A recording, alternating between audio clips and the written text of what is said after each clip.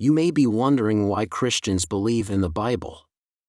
I do not think that is the question you ought to be asking. As you know, people believe in many, many things, and a good part of what anyone believes is not true. Even the belief in an objective, physical reality that is independent of our perception of it, is a deeply flawed idea. It is so flawed it has given rise to many movies and stories about the manipulation of reality. But we will not be looking at that side of things here. It is not possible to understand the Bible if we do not understand why it was written. The purpose of the Bible is not to create Christians or even to build the church. These are secondary objectives. The central focus of the Bible is not Jesus, but Satan. Because it is Satan that the birth and ministry and death of Jesus is relevant. It is because of Satan that this world we are in exists. Without Satan there would be no Bible. Unfortunately, the claim that the greatest victory of Satan was in getting people to believe he does not exist, does not apply only to knowledge of his personhood. Indeed, the denial of the personhood of Satan is of secondary importance. Even those who believe Satan exists think of him as akin to Nimrod. People have no understanding of the strategy of Satan. Satan is dismissed as a creature, but more importantly, people are no longer aware of his mission. He has been mocked out of existence to be replaced by a buffoon. But this buffoon does not just look ridiculous, he makes it clear to all what he is doing and why. Why would the father of lies turn out to be impeccably honest? Pedophiles mock their own identity. The physical imagery of a child molester is of someone who is ugly, diseased, ungroomed, and a social misfit. In other words, if one looks at how pedophiles are represented, they would not be able to get within 100 yards of a child or his parents. The quiet, well-mannered, nicely groomed, family man next door, who offers his help to single mother, including babysitting, is of course no danger because he does not fit the profile. What is more useful than law? Yet, when we look at the law, all it does is regulate arbitrary authority to make our subjugation to the elite more palatable. The law is a way of saying that while the lawmaker is imposing rules on its subjects, the lawmaker is holding himself to the same rules. You may have to pay taxes in order to support the lawmaker, but the lawmaker also has to pay taxes on the income he takes from you. The lawmaker cannot sleep under bridges, he must pay for what he gets and follow all the same regulations you have to follow. Though there may be a specific law that permits him to evade, circumvent, or not be liable, according to a particular statute. The law may not seem demonic. Indeed, the law seems useful, even necessary, and has social value, like your well-groomed neighbor who is willing to babysit for you. The wolf comes to the church in the clothes of a sheep, for a good reason. What is the role of the government but to help us? But what is the state to help us with? Think for a moment about law. The person who claims the law is not needed is looked at as if he or she is a criminal. But criminals actually like the law. It is not in their best interest to have everyone as lawless as they are. If we are all playing a game by the rules and one person cheats, he or she will have an advantage. If everyone cheats, the game is destroyed. On the other hand, if no one cheats, then we do not need rules. But what does this mean? God told us without the law sin could not be revealed. Anarchy has always suffered from the negative impressions that without the state chaos would erupt. Lawlessness is only lawlessness if there is law.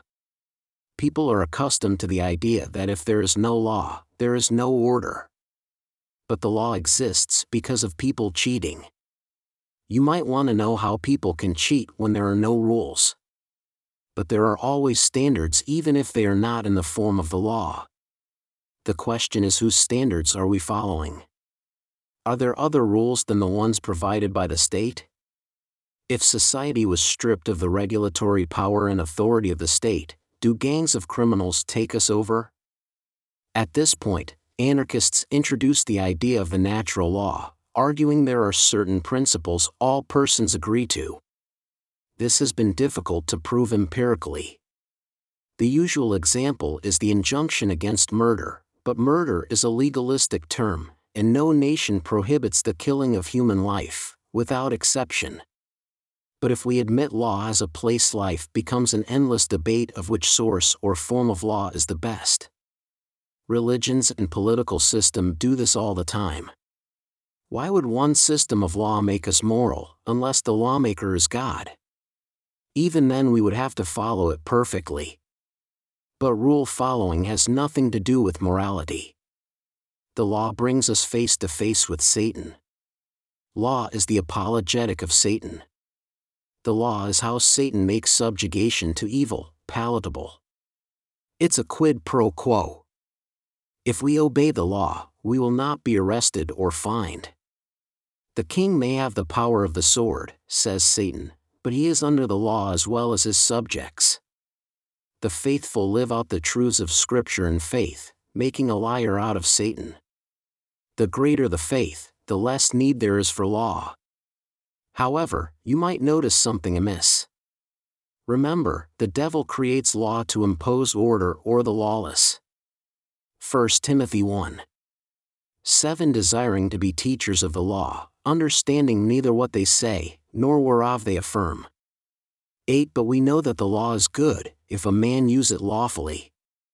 9 Knowing this, that the law is not made for a righteous man, but for the lawless and disobedient, for the ungodly and for sinners, for unholy and profane, for murderers of fathers and murderers of mothers, for manslayers.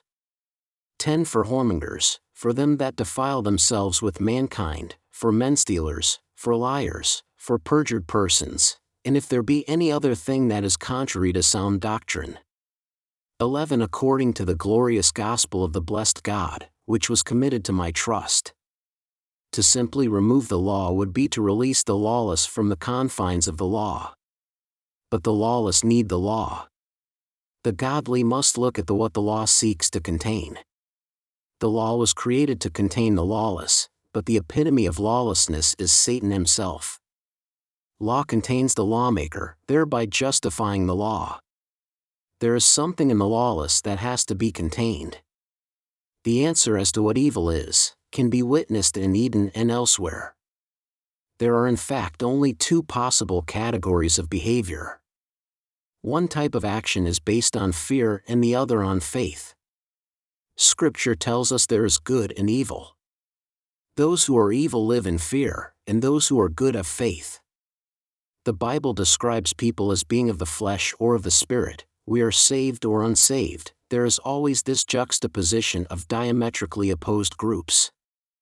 We are not divided by skin color, religion, politics, and so on, at least not in the biblical sense of the term. The difference between the biblical categories is sufficient to justify thinking of the two groups as two races. However, the only way the division makes sense is if one is a Christian. A non-Christian cannot conceive of there being two unique races of persons, let alone two incompatible realities. This is because apart from Christians, every group is legalist. Only Christians live by faith. Interestingly, legalists mock the idea of faith, not understanding it. Faith is not belief without evidence. Faith is trust, and specifically trust in other believers. There is only one legitimate reason for the law: to control the lawless. If one did not offend the law, it would not be needed. People tend to think that without the law there is no law. This is true, but an absence of law only means there is no ethical system in place. Without an ethical system there is no lawgiver to create and regulate the law. This does not mean that without the lawmaker everyone acts to please himself. Even animals have strategies to reduce competition and conflict within the species. However, this natural order is destroyed by fear and the breaking of trust. The role of Satan is to get you to fear your neighbor and to see him or her as a source of risk, and in seeing him or her as a source of risk, you will turn to the law and the building of the Tower of Babel as the remedy to this risk. Nothing takes people away from God, further and faster, than fear of one's neighbor.